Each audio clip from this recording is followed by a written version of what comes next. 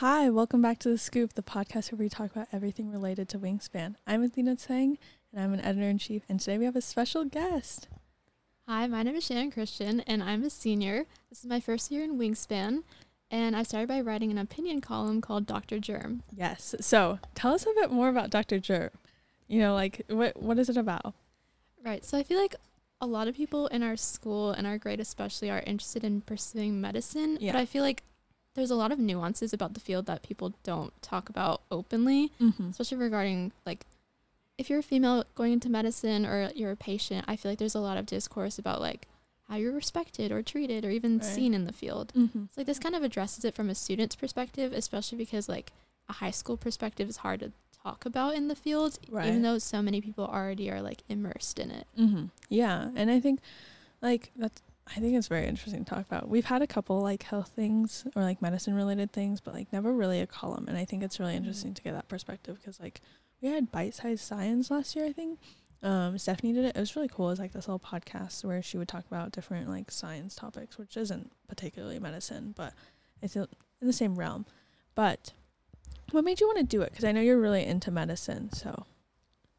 I just realized that, like, pursuing the field, and, like, this is really my first year actually being involved because I am, like, starting to get licensed, right? And I feel like that's where I notice where there's a lot of lapses in, you know, what I'm responsible for, how I'm treated, and, like, there's a certain maturity level that you need to have to go into these different fields and different, like, jobs, because we can start working once we're 18, and it just feels like I've noticed a lot of new perspectives. I see. And there's a lot more for me to learn, and since, like, not many people are openly talking about it, I was, like, writing about it is, like, how I can get my thoughts out. Right.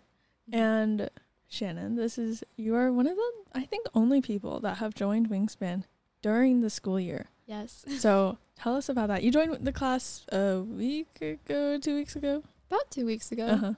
I'm still a newbie. So tell us why you wanted to join, like, what? I know, I kind of still feel like a freshman in the class.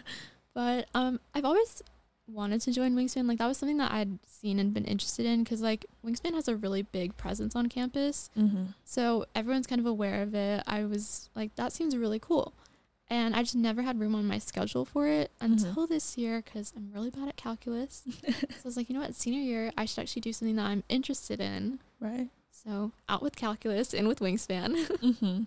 So how's your experience so far? Let's talk about it. It can be bad or good. It's been a good experience. Okay. Nothing bad yet. Yeah. I mean, there's this one girl, Athena. Yeah, I heard she's a bit much. Yeah, it's a really, like, welcoming community. I feel like everyone's kind of doing individual work, but there's, like, a sense of, like, you're all working on something, like, collaboratively, where it's, like, you have someone that can, like, check in on you.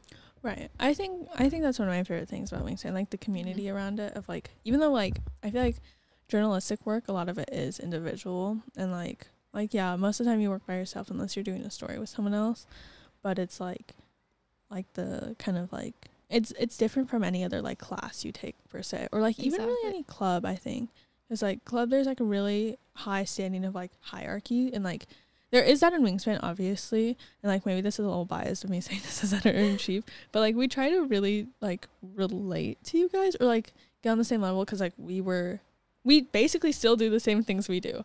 Yeah. I was going to say, like, it doesn't feel competitive. Because even, like, in other classes where it's self-paced and you're doing your own thing, you know, you're competing for, like, the grade or whatever it is that you're competing for, I don't feel that here. Right. Because, like, it is so individual in that sense that, you know, you're all on the same level and you have, like, your respective, like, areas.